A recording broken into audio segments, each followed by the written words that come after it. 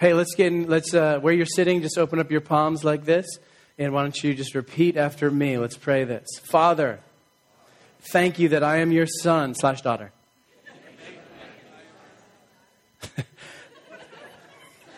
I receive that I am a co-heir with Christ. I receive that I have been entrusted with much. I receive that I am being empowered with the Holy Spirit to be all that you have called me to be and to do all that you are calling me to do. Give me joy. Give me peace. Give me love. Give me faith today. In Jesus' name. Amen. Amen. Well, I want you to know, as you'll be glad to know, that I got my oil changed this week. And you too. Good. I don't know how overdue you were, whoever just said that, but I was about 3,000 miles overdue, which, actually really isn't overdue. It's a whole scam anyways. And so I decided to reach for Entrepreneur magazine while I was waiting. I decided not to reach for GQ because I already felt I'm fly enough. I'm hip enough. So, all right. So, and anyways, in Entrepreneur magazine, there's a great little article. And I've forgotten, there are several that I read, so I actually forget which one exactly it was. But a principle was revealed. And the principle was this. It works in business. It also works in war. It works in all sorts of competitive situations. But the principle is, if you are the favorite, in other words, if you're favored to win or you have the advantage, then what you want to do is you want to keep your playing field as simple as possible so that whatever that advantage is or whatever that strength is, you can win with it. On the flip side, so if you're kind of the entrepreneur entering into business or, if you're the one who's the underdog, then what you want to do is you want to make your playing field more complex so that the favorite can't just come at you with their strength, but you complicate the situation so that their strength is not as important or their advantage isn't as important. So example would be like guerrilla warfare. The conventional army might have all this strength and all this power, but the underdog, if they use guerrilla warfare to complicate the situation, they can create an advantage. And that just struck me. And I thought, isn't that exactly what the enemy, our enemy, the adversary, the devil does to us, right? We have all the advantage. We have the power of Christ. We have the living God who lives inside us. We have our redemption, our salvation. It's very simple, but the devil comes and he just comes to complicate the playing field. It was such a concern that Paul said this to the Corinthians. He said, I'm afraid, this is 2 Corinthians 11, he said, I'm afraid that as the serpent deceived Eve by his cunning, your thoughts will be led astray from a sincere and pure devotion to Christ. And actually that word sincere in Greek is akin to singleness or focus, right? So that was Paul's concern for the Corinthians. And also I thought about Jesus and I thought about his parable of the sower and the seed.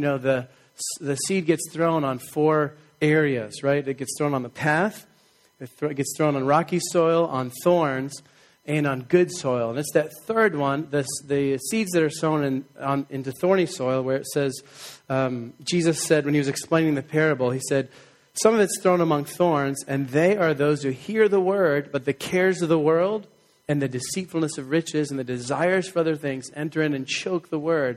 And it proves unfruitful. That's the Mark version. It proves unfruitful. In the Luke 8 version, it says the fruit does not mature. So again, it's like our life gets complicated by thorns, and that's just one of the plans of the enemy to choke out the fruitfulness, to choke out our maturity. So as we continue in our Lenten series here, the Entrusted, Empowered series as we propel towards Easter, we know that God is entrusting us as his co-laborers to bring about his kingdom, his rule and his reign on the earth. We know that he is empowering us with the gifts he's given us in the natural, plus with the gifts of the Holy Spirit to get the job done. As we mentioned last week, he's also relating to us not merely as servants, but he's relating to us as sons and daughters. He's inviting us into deep relationship with him to get the thing done. But one of the ways that the enemy wants to interrupt that connection of sonship, one of the ways he wants to disempower us, isolate us, so we don't feel as entrusted and empowered as we are, is to particularly complicate the playing field with financial debt, with the burden of financial debt. It's a huge part of our culture. I just read in Consumer Reports magazine, the organization behind Consumer Reports is called Consumer Union, and they're about to do kind of a big research push on how student debt in particular is affecting us. I'm sure that affects no one here, but try that next week when all the students are here. But actually, Kelsey and I fall right into a statistic, and one of the statistics they're giving is that home ownership is becoming less and less possible because the 20s and 30s and even 40s are so burdened by student debt that we are less and less able to purchase homes. So home sales are going down, and they're linking it directly to the amount of student debt that we have. So quite simply, what is God's heart concerning debt? Can we just look at the word together? And I have the general sense, if you're like me, I sat in my Finance for Dummies class as a senior in college, kind of the finance class for all the non-business people. I saw the charts of don't get in debt, chart, start saving your 25 because chart, the difference between saving at 25 and 35 is, millions and all good stuff. So we have this general idea that perhaps debt isn't the best thing for us. But what does the Word say? Can we just look at it together and let the Word inform us and us have a father-son or father-daughter conversation with our Father about what our debt picture looks like? Can we do that together? Amen. Are we going to get free today? Let's get happy. Let's get the Word of the Lord and let's get unburdened as we look at this together. Amen. What does the Bible say about debt? Let's look at that. And no one cringe in their chairs because God loves you. He's for you. And he also loves you. I'll just say it again. Okay? We're kind of going to go backwards chronologically because in this case, as we look at the word, I just feel like it gets better and better as we get earlier in time. So let's start with Romans 13. This is Paul, the apostle. So this is a little bit after Jesus' time. And Paul, incredible pastoral heart and not only a church planter, not only very prophetic, but he cares about his people. In this case, we're hearing his thoughts about a people that he had not yet met, but he was eager to meet. He was eager to get to the church at Rome. It wasn't a church that he had planted, but it was a church that he wanted to visit. And actually, speaking of finances, he wanted to have some, not merely financial interaction with them, but he was hoping that they could help propel him to his further goal, which is to get to what is present-day Spain and France to share the gospel. So it's in the midst of that he realizes he's writing to this church, and they're living in a society not that unlike our own, in that it's totally pluralistic, and frankly, it's pretty hostile to the gospel. And it's in this vein that we get this. This is Romans 13, and I'll start in 7. Pay to all what is owed to them. Okay, guys, you believers living in this pluralistic society with some hostility towards Christianity, and that's really an understatement. Pay to all what is owed to them. Taxes to whom taxes are owed, revenue to whom revenue is owed, respect to whom respect is owed, honor to whom honor is owed. Let me get verse 8. Owe no one anything. Okay, owe no one anything except to love each other, for the one who loves another has fulfilled the law. Owe no one anything except to love each other, for the one who loves another has fulfilled the law. And so I kind of put an equation there together in my own thinking here. And I think, man, the great deal about not being in debt is it sets us free to love others. The great thing about paying our debts, whether they are taxes or respect or honor or our financial obligations, is it opens up a flow for the love of God. I want to give you a little example. It's not a financial example, but I believe it applies. And it just happened to me this Thursday. This Thursday, I had the privilege of giving an invocation at a fundraising banquet for the Y here in Beverly. And it's their annual campaign they do. And so, I thought, this is great. I get to give an invocation. And usually the invocations at these things are kind of like someone will just share a little story, but they're rarely actually invoking or inviting God's presence, which is what an invocation is. So I thought, Lord, thank you for this little slice of heaven that I can bring down to earth. I don't want to be burdensome. I do want to be invited back again someday. But I also would like to just crack open the heavens a little. And so I just said, okay, what are the things about the why that I really enjoy, that I think they're really onto something and that really share the heart of God? And those two things that I came with, they really are inclusive. And I know that sometimes we feel like there are other factions who've hijacked that word, but God's inclusive. If you've noticed Jesus, if you read the Gospels, Jesus is incredibly inclusive. And the other thing was that they're very empowering. And Jesus is very empowering. So I just said that. I said, before I began my invocation, I said, you know what's great about the why? They're very inclusive and they're very empowering.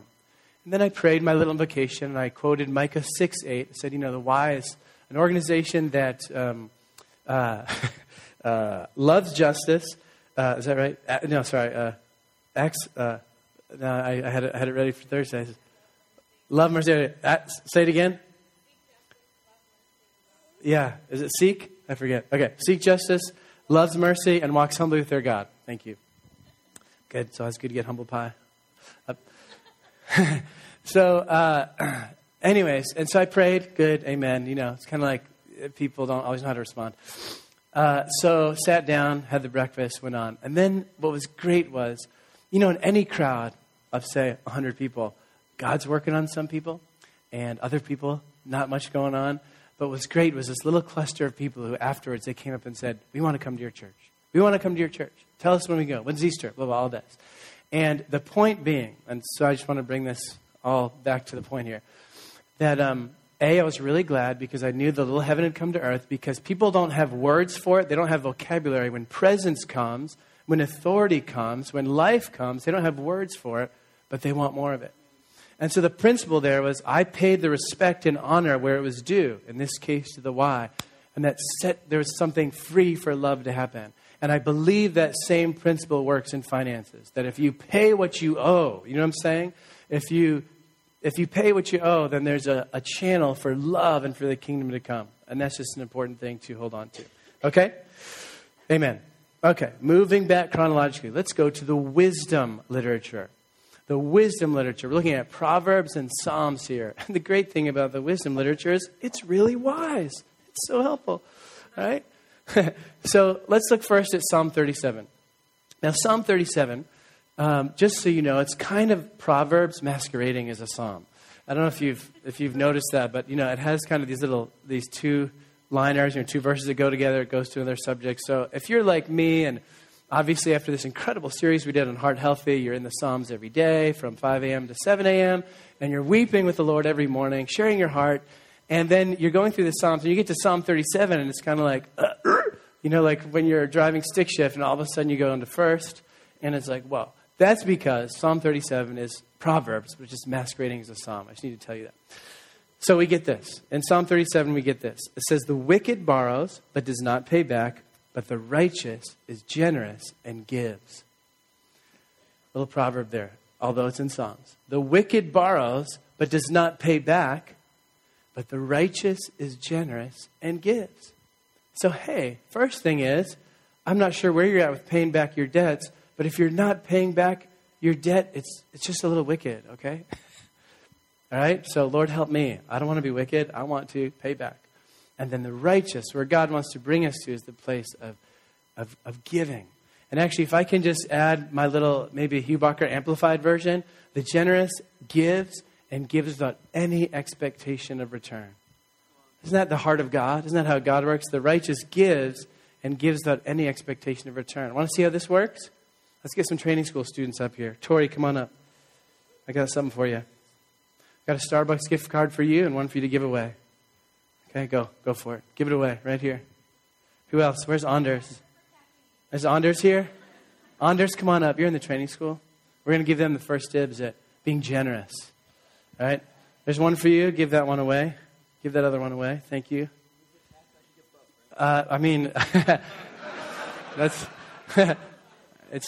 how holy are you? Okay. Who else? Where's Colin? Is Colin here? Colin? He's a training school student. There he is. Come on. Be generous. Keep one. Give one away. There we go. Awesome. David Koneckley, come on up. I'm going to let you keep this $20 Stop and Shop gift card, but can you give away the $50 Market Basket card, please?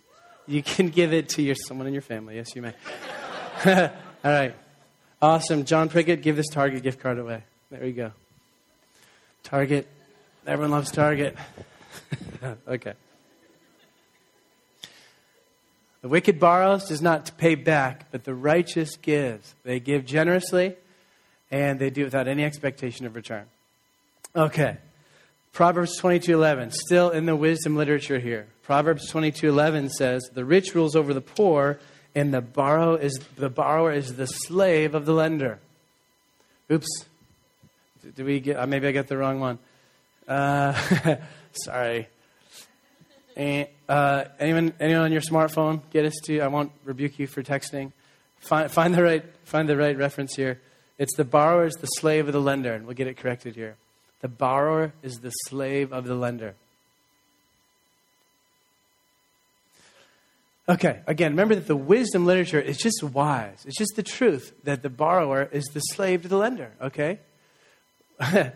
Yes, sir. Thank you. Proverbs 22:7, 4 verses earlier. The borrower is the slave to the lender.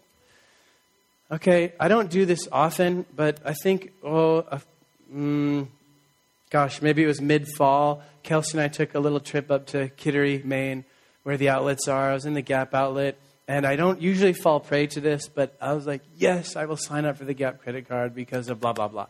I was like, I'd gotten down the price this much, and I was like, let's just get down a little more. I'll take the Gap credit card.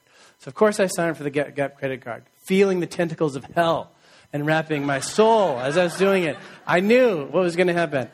And wouldn't you know, of course, it's one of the credit card payments that I missed. And just for me, the balance was like $24, right? I was so proud of myself, $24. But you miss once, and guess what I ended up paying before I closed that account? Again, wasting it like an hour of my time some morning at the office to close this account. I paid something like $120 because of missing, my fault, totally my fault. But you missed the payment, they nail you with the fee, and boom, boom, boom. And there's $100 that we could have had for groceries, that we could have given away to Elizabeth Gilman so she could go to India. And we're just saying, here, Chase, just take it away. Amen. Lord, all you credit card companies in Delaware, let Delaware become an incredibly wealthy state. Just take all my money, right? Because the borrower is always a slave to the lender. That's just the truth. You don't feel bad about yourself, right? College debt, mortgage. But the reality is you're just a slave to the lender, okay? Proverbs is just true, all right? Okay. Let's just move a little bit further back chronologically, and this is the one that actually gets me really pumped, and it's Deuteronomy 15. I know this one's incorrect in your purple sheet. It's actually Deuteronomy 15, not 16. So Deuteronomy 15, let's start in the beginning, verse 1 of Deuteronomy 15. Remember that this is Moses. The people are about to enter the promised land. He's kind of reviewing everything for them. And man, God really did think of everything for these guys, including economic stuff. And listen to this in Deuteronomy 15, 1 through 6. At the end of every 7 years, you shall grant a release. Man, I want to call up Chase Credit Card and see if they would do this. And this is the manner of the release. I want to call up the 4 companies that we're paying for our student loans between me and Kelsey and say, every creditor shall release what he has lent to his neighbor. He shall not exact it of his neighbor, his brother, because the Lord's release has been proclaimed. Imagine how awesome our economy would be with every 7 years. I don't know. Okay. Of a foreigner, you may exact it. We won't get into that right now. But whatever of yours is with your brother, your hand shall release. But there will be no poor among you. This is key. But there will be no poor among you. Isn't this great? For the Lord will bless you in the land that the Lord your God is giving you for an inheritance to possess, if only you will strictly obey the voice of the Lord your God, being careful to do all this commandment that I command you today. Verse 6, for the Lord your God will bless you, as he promised you, and you shall lend to many nations, but you shall not borrow, and you shall rule over many nations, but they shall not rule over you. Now, I want to give us a picture there of, I believe, of what the heart is behind this. And when you think of, so this is at the beginning of them walking into the land here. And at what point in the kingdom of Israel do you think was the apex under whose reign would you say things were humming and that the kingdom was the most closest to God's intentional plan? David, I might say, even one more after that. Yeah, maybe it really hit its apex at Solomon. Solomon, man, in that community, Israel, under Solomon's leadership, things were going well, right? Because a lot of these things they were doing. And who showed up at Solomon's doorstep to find out what is going on here? How is it that you guys are functioning so well? How is this culture so healthy? How are you so organized?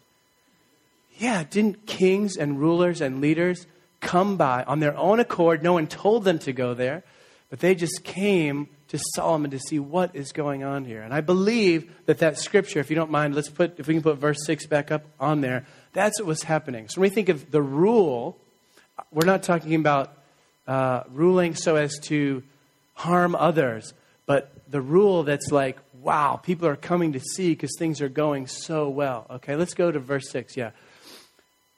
Okay, sorry, it's chapter 16, or sorry, it's chapter 15. Chapter 15, verse 6. Maybe we can find that. Let me read it for us. Chapter 15, verse 6 says, The Lord your God will bless you as he promised you, and you shall lend to many nations, but you shall not borrow, because the borrower is the slave of the lender.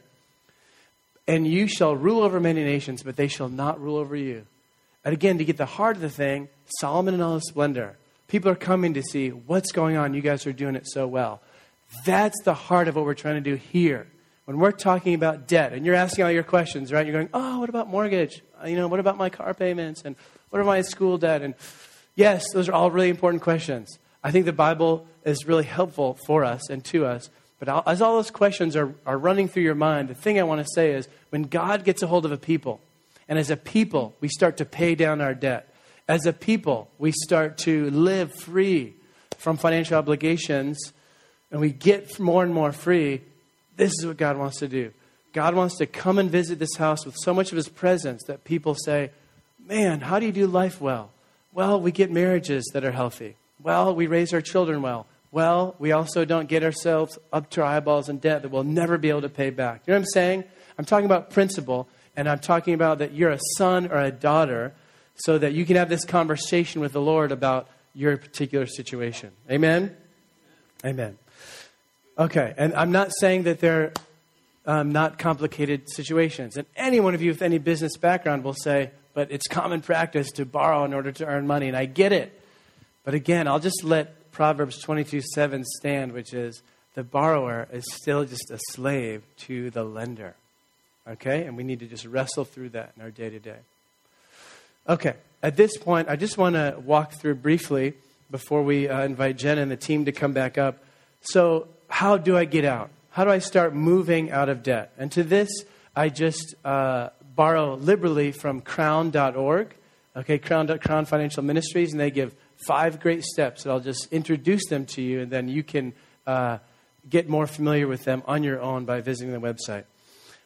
The first is this, transfer of ownership. Okay, it's not on the screen. It's not going to show up on your purple sheet. Just write these down if you're so compelled. How do you start moving out of debt? How do you start getting yourself out of under the slavery of the lender? First one is transfer of ownership, meaning the first step is a heart step saying, God, everything I am, everything I make, all of my earning potential and everything belongs to you. Now that's interesting, isn't it? Because this whole series, we're talking about you being entrusted and empowered. And it's true. God has given you, Psalm 8 indicates, as well as Genesis 1 and 2, they indicate how much authority you've been given. God's given you tremendous authority. And yet one of the best things you can do with all that authority, first thing is say, God, I'm all yours, including my finances. I'm not going to negotiate with you anymore. You really be king of my life, including my checkbook. Amen? Okay? So first thing is that transfer of ownership. Second thing, we'll pull out the big guns next week because Brian's going to preach on this one. But the second thing is you give the Lord his part, right? And we're going to have that discussion on the tithe next week. So I'll let that hang for next week. Get you on the edge of your seat. You give the Lord his part. The third thing is you stop the bleeding and you stop borrowing. Okay? If at all possible, stop borrowing. In other words, stop using your credit card. Stop using credit to pay, but just try to pay what you're paying from cash or from your debit card. You know, in Europe, they don't even do checks anymore. They just do the cards, debit card with the little, it's called a puce. What's it called? It's a little, in French, it's the puce. In English, it's the little chip. There we go. That little chip, they just have more secure debit cards, what I'm saying. So, what's that? Yeah, thank you. Okay. So, anyways, no more borrowing. Stop the bleeding, okay? Fourth thing is you have to develop a realistic budget, which means you got to get a hold of what you actually spend. Sometimes our first step is taking a whole month to figure out, where is all my money going? Wow, I actually am at Chipotle every other day. There's $1,000 every month at Chipotle from the Hubachers. Maybe we can stop that. We're going there this afternoon. It'll be fun. In our defense, they actually often give us a free meal because we're there so much. Okay, so, all right. And then the fifth thing is you want to retire the debt. In other words, start with whatever has the largest interest rate, which is usually the credit card thing, but pay off the debts that are killing you the most, biggest interest rates, or also the one that is the smallest one. If you want to get that one, pay off the smallest balance as well. All right, so just some practicals. Let Crown help you. And remember, we want to move from debt to delight. The picture I really want to leave us with is Israel in its heyday. Israel, Solomon, things were going so well in there that people came, right? And that's what God's wanting to do in our midst. God's wanting to have us live life so well that people are coming to us saying, what is with you guys? Why are you guys so free? Well, because we obey, and because we receive the love of God, because we're behaving as sons and daughters. Jenna, come on up. And I want to give 4 specific invitations right now. And believe me, I realize that we've just started massive conversations. I hope that you can get to a faith group this week so you can continue on the specifics. What do I do with this or that situation? Please process with some people because we want you to be heading towards the Word and towards one another. Don't do what the devil wants you to do, which is to isolate, pull back, and get condemned. Okay? That's what he always does, right? Okay, so a couple of responses. The first is, another parable that comes to mind here is Luke 15, the prodigal son. Some of you may be out there feeling like, I've just totally blown it, I have so much debt. I have school debt and car debt and credit card debt and boo, boo, boo, boo. And you're just thinking, I've totally blown it. Well, let's look to Luke 15. Let's look to the prodigal son. And the invitation from the father is just, please come back. I know you've squandered this, that, and the other. And I'm not saying if you have those debts, you're a squanderer. I mean, it really is between you and the Lord to figure that out. But just hear the heart of God is, come back. I love you, son. I love you, daughter. And let's talk this thing out. Here are the 4 invitations I want to give. And I'm going to invite Beth to help coordinate some prayer teams for us. The first is, if that first step of the Crown Financial Ministries thing has gripped you, like you need to transfer ownership, you've never really said to the Lord, here's my checkbook, here's my bank book, please have me and have all of me, then just settle that with the Lord this morning. Say, God, it's all yours. That's the first one. The second one is, if you are just gripped, even in this conversation, if you find yourself gripped by anxiety, fear, or shame, let the Lord break that off your back in Jesus' name. He loves you. He's for you. And nothing is hopeless. I don't care if you're in the 6 digits of your debt. God can help you. Third thing is if you have a big financial decision, you're thinking, should I buy that car? Should we buy the house? How much mortgage should we take on, etc.